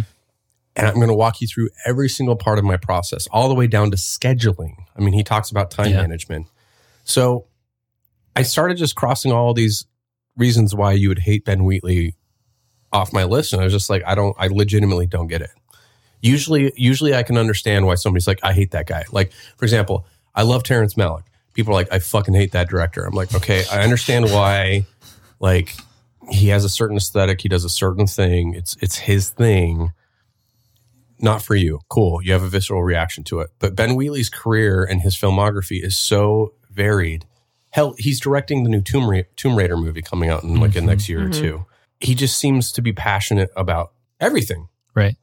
That I don't understand. Yeah, I would say that I didn't do as much research on on Ben Wheatley and like why people maybe don't like him. The only thing that I came across was that for being like what I thought was, having seen High Rise, and I started but didn't finish the Free Fire movie, and then this one, it's like he seems to have like a really strong artistic voice. But then in an interview, he talks about his 5 favorite movies, and they are all, except for one, very vanilla. His 5 favorite movies were Blade Runner, The Shining, Seven Samurai, Goodfellas, and Come and See. And other than Come and See, that all seemed like really kind of middle of the road. I mean, like excellent choices from like masterful directors, but not exactly like weirdo stuff from like a peculiar auteur. Yeah. You lumped in The Shining with vanilla options. I love The Shining. I'm not saying vanilla in terms of it being like a bland movie. I'm saying that it's one of those movies that's like everybody else's favorite movie. Because it's a great movie. Well, sure. But it's just, it's a mainstream. What I'm picking up, what you're saying, Josh, is that often directors will be champions of film, and by being champions of film, they're more studied than viewers of movies, and therefore they'll usually come up with stuff that most people more esoteric films that like the average dude wouldn't know so about. If he's really stylistically doing these off the beat path things, you would have assumed that he would be championing lesser known things. But there are also films that are so popular that if you, let's say you are average Joe and this, of course, you watch The Shining or you watch, what was it? The Thing? Did you say? Seven Samurai, Blade Runner, Shining, Goodfellas, and Come and See. But it's like, so if you're watching The Shining or you're watching Goodfellas or something like that, those are popular doorways into other avenues of more obscure film choices. And thank God they're there, because I think that's opened the door for a lot of people. Well, yeah. So I challenging your statement. Okay. Yeah. The only example that he offered that I thought was okay, well that's cool, is Come and See, because that's this extremely difficult movie. Yeah. Yes. The rest of them all kind of seem like, something that like a freshman like film major might say. I understand that. Hit me up. Come at me, bro.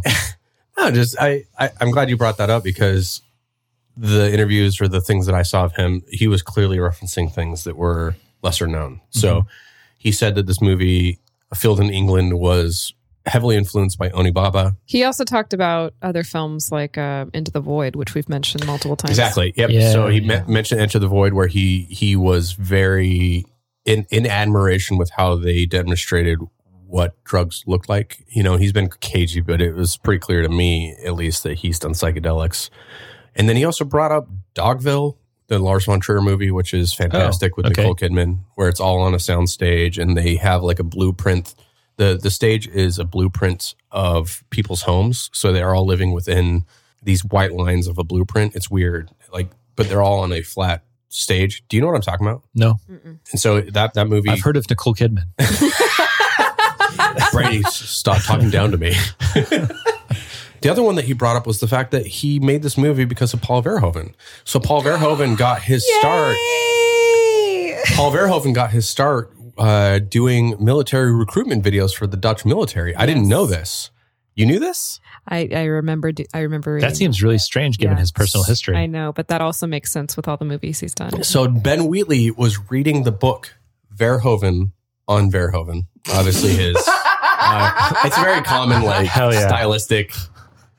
Bergman on Bergman. It's so stupid. I know. I love it. But he was reading about how Verhoeven did these military recruitment videos. And he's like, holy shit. If he's doing military recruitment things and it led to Starship Troopers, maybe I should figure this out. And that's what led him to researching the English Civil War. Mm-hmm. So even though Paul Verhoeven and Starship Troopers and Total Recall are big movies, his way of making this movie was a fairly esoteric way. I see.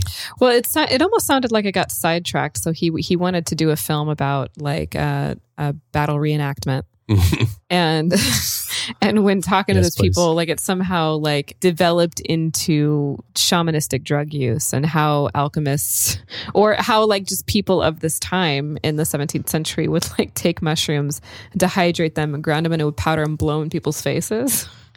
Magic. Yeah. Abracadabra. Just ruin people. And so I think it sounded like in the articles I was reading, he became more preoccupied with that story. Mm-hmm. And that's how part of this developed. Okay.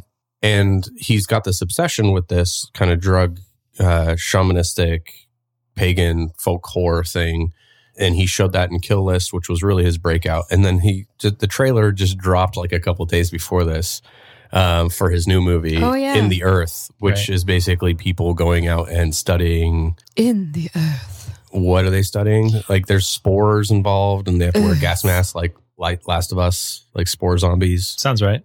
I don't think that we're giving enough credit. People have been warning about the pandemic for years, but I don't think people are ready for the fact that we're really going to be ruined, not by a virus, but by fucking mushrooms. Oh, great. Right. This is sweet. I feel like spores are just going to someone the permafrost is going to go away. And then all of a sudden this just Arctic spores. And there's an Arctic spore is going to take us over. Well, right when people were feeling hope for the vaccine, all of their hopes were dashed. Guys, listen, Solid 6. It's 2021. Fuck your hopes. You know better. Where your hopes go to die. Solid 6. Subscribe. Sup fam, Earth's fucked. Get out. Peace. Deal with it. Here's your reality truth bomb. Swallow that pill. Alison DeGrazia, 2021. No, Peace out. I have to watch the trailer for, Into the Earth? Mm-hmm. Again, we watched it the other night, but I don't remember the content of it. I just remember it seemed fun and scary. Mm-hmm. Yeah. Other things that kind of come to mind is that he intentionally had the script rewritten by his partner, Amy Jump. So he had written the script. She took a look at it and basically completely rewrote it. And he's like, fuck this. This isn't my screenplay anymore. It's hers. So again, this seems like a person who is very much a lover of movies, loves to collaborate with the same people over and over again. Mm-hmm. Yeah. dips in and out between making experimental stuff like this to Tomb Raider 2 or Rebecca, which was it seems like the only misstep in his filmography. I don't want to see a remake of an Alfred Hitchcock movie that is fucking fantastic. Yeah. Like Rebecca, I love that movie. I don't need to see a remake with Armie Hammer. No thanks. Oh yeah, I'm good. Fire up the barbecue, baby. It's Armie Hammer time. Take a big old bite out of that. Come here, Rebecca. Rebecca's a ghost, Josh. Come here, you big ghost. That ghost is thick. Big juicy ghost. I get what he's doing, where he'll do like a passion project or that's something that's a little more low budge, and then he'll do these big budge things. Yeah, to fund his other projects. So that's my thesis of like how his career is going. So if Tomb Raider 2 gets him $20 million, maybe he'll make his artistic masterpiece that's filmed in England on steroids. But again, I don't know. Maybe like the limitations of only having 300,000 pounds. I don't know. It was pretty perfect. Yeah. He did a really amazing job with the limitations that he had. Yeah. Yeah. Or perhaps that's just like the strength of the screenplay that he and Amy Jump came up with. Well, I mean, like also credit where credit's due. The actors blew it out of the park. Yeah. I mean, there were 5 of them in total. Yeah, 5, 6, something like that. Like the storylines for each of them aren't super well developed, but them as their own characters living their own lives. I had a blast watching them just do their thing. Yeah, definitely. Friend especially. I thought Friend was he was a scene stealer. I thought, Friend was definitely a scene stealer because he had great one-liners. I thought that Jacob brought a very necessary energy, and he brought enough chaos in the plot to kind of keep things moving forward. Mm-hmm. So his like a million venereal diseases. Yeah, his crazy diseased dick. We got a like nice shot of. I did. Okay, my one thing, the prosthetic dicks in this movie, I'm going to say were prosthetic dicks in this movie, I assume, but they were really generous with the length on their flaccid dicks. Oh yeah. Like when he like held out like whatever stick to like take a real close look at Jacob's infected wang. Yeah. And I was like, well, that was pretty generous. Yeah. If this was directed by a lady and had ladies in the prosthetics department, you wouldn't have this generosity, would you? I don't know. Maybe not. Maybe not. But like, just thinking from like a practical like story point, like if it's all in like, shrunk dick mode, then you don't really get to see like the giant wart on the side of it. the huge problem. So he has to have at least like a semi going on in order for you to be able to see the stuff as a viewer. Josh does make an excellent point. I'm just saying. Also, if we're still thinking about like why people don't like Ben Wheatley, like maybe he just has like terrible breath, like maybe he's a close talker. I don't know. Like there's all kinds of things that put people off, like without really knowing anyone personally. All of the interviews I read were like, he's a genius and I love him and I trust him completely. So like I was reading this interview with Elizabeth Moss, who was on High Rise, and she had nothing but nice things to say about Ben Wheatley. Yeah. So I don't know about this whole film nerd anger dude who doesn't like Ben Wheatley because as far as I can tell, he seems like an all right fella. We've been doing this long enough where I feel like between the three of us, we get a pretty good impression on the, even if it's not stated directly, the reputation of a director. So I not once came across anything that was disparaging of his character. Yeah. I just think that maybe, and I know I'm guilty of this too, where I get exhausted by a particular style. In filmmaking, and so it makes me kind of grumpy towards that director or whatever. Yeah, but Wes Anderson, right?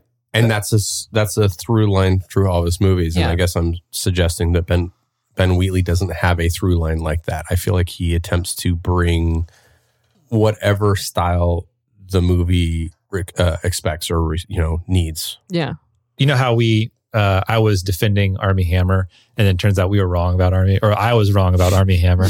And we can say we. Well, no, it was me. It was just all you like arguing with me. So I was wrong about Armie Hammer, but I had this image like next week we're gonna get a phone call or a tweet or a message on Instagram or something like, no, Ben Wheatley's terrible.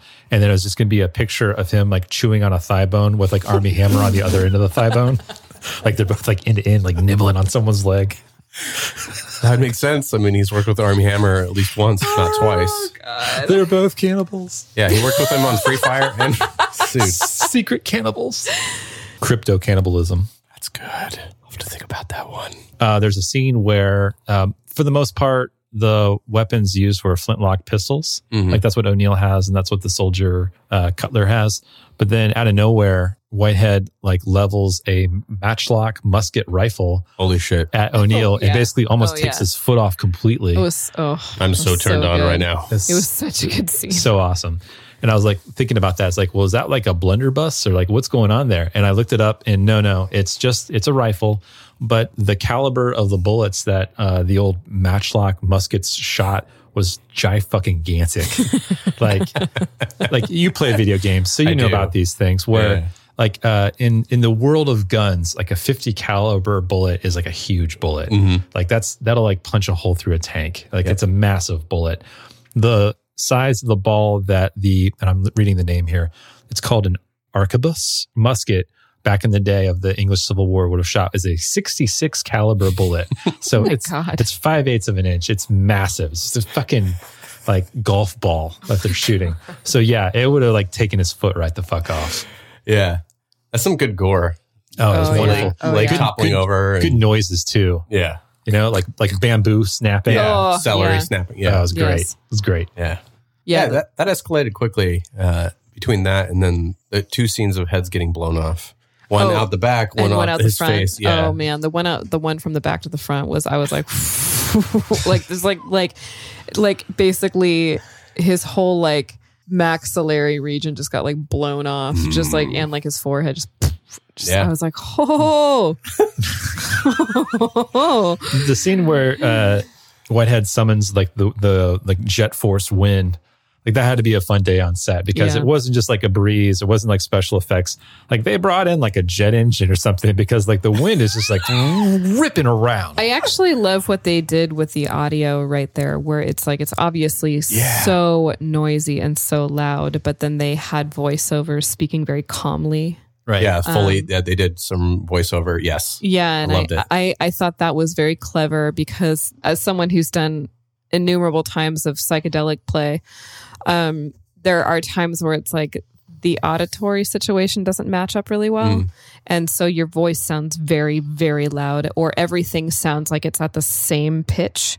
I remember being at concerts, like incredibly loud concerts, and it's like everyone's voice around me, my voice, the music, the birds, the wind, all were at the same decimal level. And it's a really, really confusing situation. I loved how they incorporated that feeling into it. It's like, yes, it's absolute chaos, but also there's no screaming. They're just speaking. Yeah. Also in terms of special effects, kind of like what you're talking about there. And I know this connects way back to when we were talking about story, is the big black ball in the sky that like seems to be made of smoke. Do we know what he's looking at? Like, what does that represent in either the movie or... What does he say? He warns O'Neill of the impending doom of whatever he believes this giant black ball to be. Well, I think the black orb could just be the remnants of the fear of looking into the scrying mirror. Oh, Cooking. okay. So the All black ball is his subconscious or whatever is as the diviner. Maybe we're not seeing what he's seeing, and he's looking into this blackness, and he is getting a vision and a message. And because of the mushrooms also put into his system, we have no idea what is getting transferred and transmuted to him. Right. So, And if he's this vessel that's being turned into something that's more idealized, then wouldn't that subconscious be some sort of manifestation of a god or some all-seeing Exactly. being? Yeah. yeah. We just answered your motherfucking question. Yeah, dude, I like my head's Next. spinning. Next. Throw it out, bitch. As Ariana Grande says, thank you, next. Pete Davidson, suck a dick with your mental illness. What the fuck? Bitch. What? You know what I'm talking about? Oh, oh, yeah. I don't care. Thank you, comma, next.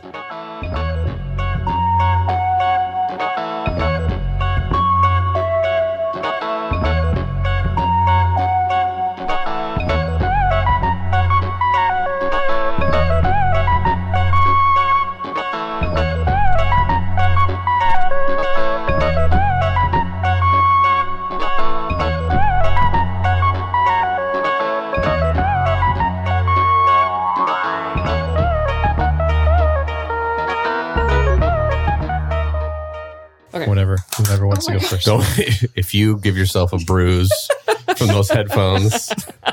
Okay. All right. I absolutely love this movie right away. There were so many scenes where I felt truly mesmerized by the cinematography, the writing, and the performances of the actors. The film, being written in 17th century English, was also incredibly impressive, though there are some flubs in the dialogue, as some of the terms were not technically in circulation at the time, but fuck it. It's still a major achievement to the writer, director, and actors. Wheatley, Jump, and Rose created a mind-bending spectacle of a film. The overlapping visuals flashing between scenes and the overlay of Jim Williams' musical score created a wonderful tension that I was on the edge of my seat and loving the entire time. So, guys, do yourself a favor and take time to watch the movie. If you've already seen it, rewatch it. It's a spectacular psychological horror, and I highly recommend it. I'm giving it a big titty 10. Wow. Whoa.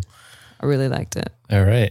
So most peculiar films that walk away from straightforward storytelling into a more symbolic vocabulary, when I talk to my friends about them, they require some kind of warning or preemptive explanation. You can't just like recommend to your buddy that they watch like super weird movies without giving like a little taste of like what it is that they're going to expect. Having said that, I'm unafraid to recommend this movie to anyone. Like I don't feel the need to kind of like apologize for or preempt or explain anything. I would recommend this to my mom. Like it is a weird movie that speaks for itself. Mm-hmm. The in medias res beginning sets up an environment that instantly feels lived in. Like you don't really question it too much. The dialogue is dense and sometimes befuddling, but it's a juicy assortment of Shakespearean prose, ribald swearing, and garbage humor. It's grimy, it's gritty, and sometimes nasty. Wheatley uses subversive instincts, ribald storytelling. Ben Wheatley is basically a genius, and he doesn't care one iota of anyone's opinion. A Field in England is a historic genre melter that readily mixes drama, horror, and comedy, shivering with fear and discomfort. Mm-hmm. I am at a near perfect 9. Nice. Well, I'm glad you trust your mom. I also recommend it to my mom. I might actually have to give some explanation to my mom just because of the wieners. It's fine. I would not recommend this to everybody personally. I don't know. We talked earlier about the last couple episodes about viewers, and I feel like this is asking a lot of somebody who doesn't speak the language. I don't know. I think our viewers speak the language. There we go. I'm sorry. I think our listeners speak the language. Yes. Yeah, I think if you made it to this point, like you're down, dude. Yeah. Get in there. Mm-hmm. Yeah. Good point. So yeah, I don't know if there's a name for this idea, but bear with me. There's something about the concept of looking inward, unlocking our understanding of the cosmos, and the inverse of exploring the cosmos leading to self-actualization. That theme is my fucking jam. It's probably my closest version of explaining what the word spirituality means. Regardless, A Field in England tapped into that feeling. Whitehead's spiritual journey in the crucible of being held hostage is the spiritual anchor. And as such, I attached all the other characters' archetypes to him as a way in clarifying how a person attuned to growth and change is impressionable and can be molded to other people's whims, or they are able to take lessons learned from people they interact with to create a more holistic view of themselves. If you don't care for Whitehead or aren't really paying attention to his transformation, I don't really see this movie working for you. Cheers to everyone and everything involved with the script, cinematography, direction, acting, costumes, music, and concept. It all works in harmony, which begs the question, does it really matter how many days it took to shoot or how big the budget was? Not really. Sometimes that context matters to me, but that information never really factored into my opinion. It's a testament to how little fat there is in this movie. I saw it twice in a week and enjoyed it even more on the second go-around. I have no idea why the fuck people have such a visceral response against Ben Wheatley. It's their loss. This is an 8. Thus concludes our Alchemy series. That was fun. That was fun. It was fun, but I was stressed out because I didn't know anything about it. I feel like I still don't know that much about it. No, I have no idea what's going on with Alchemy. I did have a story that we talked about. She keeps saying that, and yet she keeps answering all of these really exotic questions. I know. When we were driving, or like, maybe no, that's the Emerald Tablets, Josh. Well, okay, so I was telling him about how I got started with doing like natural magic or Wicca, witchcraft, things like that. And when I moved to Los Angeles, I joined Meetup and I met other Wiccans. And I met this woman named RL, and RL used to take me to covens around LA. But RL was chaotic neutral, maybe, but she just like things were too coincidental for her. And so everything that like had a very reasonable explanation was magic, which I had a really tough time with. So I was like, well, actually, RL, that purely happened because, because of like this well-known fact in physics. Like, so I found her to like not be the best mentor, but one day she calls me and she goes, "Hey, Allison, one of my friends dropped off this giant chest of stuff. I think you should come over and check it out." So I drove over there and I checked it out, and it was someone's chest, someone's magical workings that were like back from the 1970s. It was their notes. It was their Book of Shadows. It was all of their books that they studied. They had the Kabbalah in there. They had a bunch of stuff on the Tree of Life, a bunch of stuff on Hermetics and all of it. And then like all of their notes, all of their magical practicing, their mirror book, all these kinds of things. And she goes, "Take what you want. Don't worry about it." And I was like, "Are you sure? Like, are you supposed to be watching this for somebody?" She's like, no, just take what you want. I was like, "Okay, great."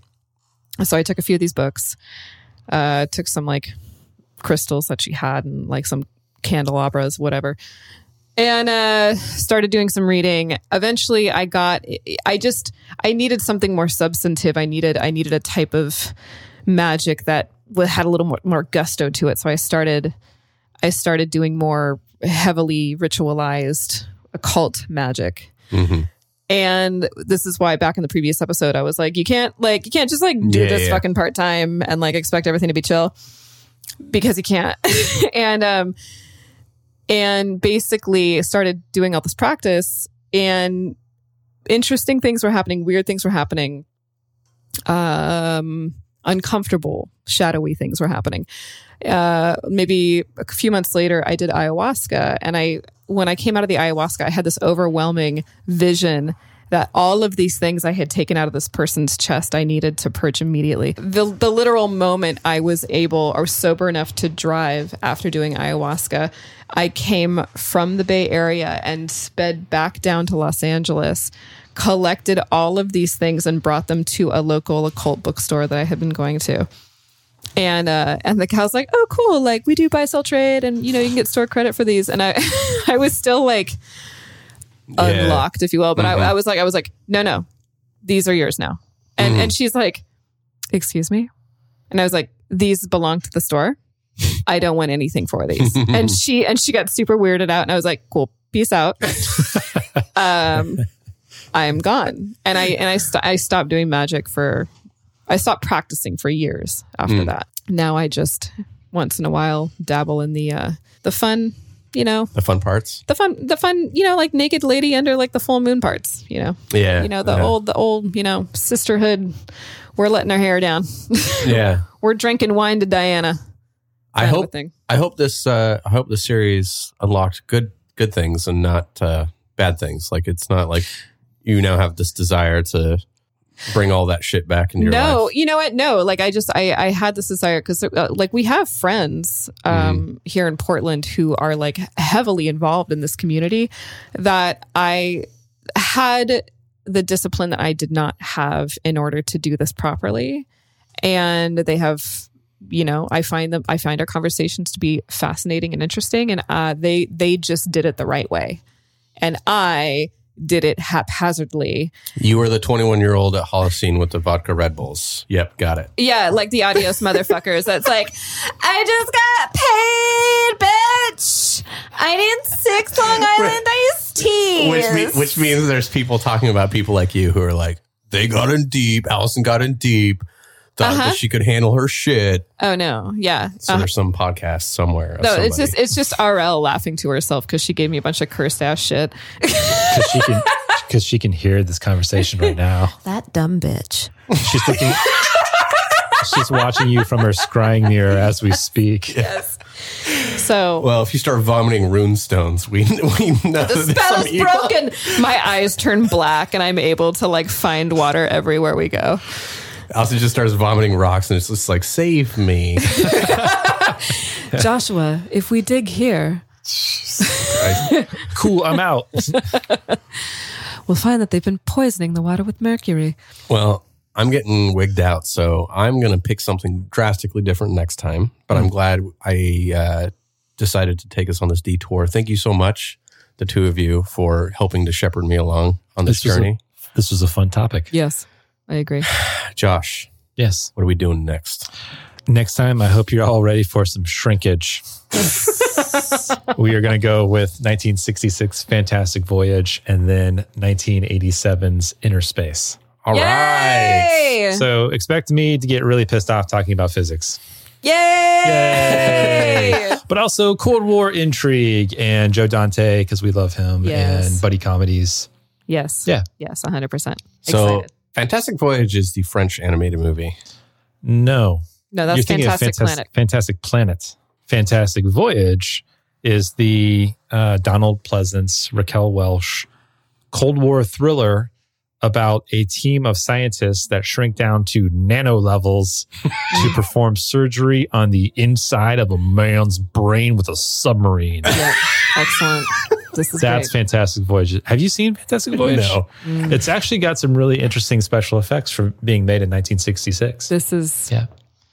wonderful. It's a thrilling adventure story with a interesting science premise and a couple of twists along the way. Do we get to see Raquel Welch's totally awesome waistline? I believe we do. Yeah, I believe she has to like don like the special like underwater or like in the body like Well, scuba it's suit. it's like everyone else's scuba suit is like totally normal, and hers just has a midriff Like showing. sexy. Yeah. It's like, what? Why? That wouldn't surprise me. Well, we're going to have to do a whole section on the history of DeLoreans for that one. So, Why is that? isn't Raquel the one that was married or dating Don DeLorean? Or what's his name? His DeLorean? name is was a Don DeLorean. No, what's his first name? Jack? Patrick DeLorean. Gregory DeLorean. Fuck. Alan Or am I DeLorean. thinking about a different Raquel? You Are there more than one Raquel? The DeLorean allegedly had an affair with actress Raquel Welch in the mid 70s. Worth it. Fucking crushed it, dude. Smashing that ass. He's the guy that invented the muscle car. Anyway, him and Iacocca, sort of. Cool. Well, I'm excited. Well, that's going to do it for us. So just as a reminder, you can follow us on Instagram, Twitter, Facebook, Solid Six Podcast, on all those except for Instagram, which is solid6.podcast. Leave us a voicemail at solid6.net/voicemail. Email us at podcast@solid6.net. You know, I fucking want an email. Somebody write us a diatribe. I'm fucking tired of hearing your voices. I personally, given the next episode is Josh's, I want to hear Josh with his sweet baritone read an eloquent and elegant written I feel email. like you are opening up a can of worms here of just like someone who's got a katana sitting over their monitor, just going like, well, actually, guys, if we're going to go back to Yes. 17th century Civil War, Exactly. That's what I then want. we need to like really, really talk about the. So That's what I want, because all the little tone inflection. We then didn't even get the dialogue right for the time. So imagine Josh interpreting that tone Yeah. in his own way. Envelope wasn't even a part of the dialect yet. They may have not even had envelopes. And on the most important social platform, follow us on Letterboxd. I am Brady Kimball. Josh Spaceman. Bruce Jones. Yeah, one day we'll get that endorsement from Letterboxd as well. So I'm on an endorsement kick. One day. Yeah, I've only emailed them 3 times. Have Don't you? worry. Don't worry about it. Can we? What if we talk about them enough? You guys should start your own profile on Letterboxd to It's too late. write down It's- movies you want on your watch list and make a list. You can contribute to our lists of Man on Fire and Child Throwing. Mm-hmm. At solid6.net/manonfire/child throwing. Yeah, Yep. We did it. we did the whole thing. It's good to see you too. Yep. You made it back from the coast. It was nice. Wish we were still there. I can tell. Yeah. Mm. We turned the lead of my feelings into the gold of my hopes and dreams. It brings me sore to hear thee weep.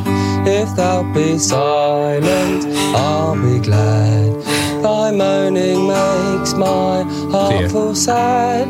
Baloo, my boy, thy mother's joy, thy father bred me great annoy.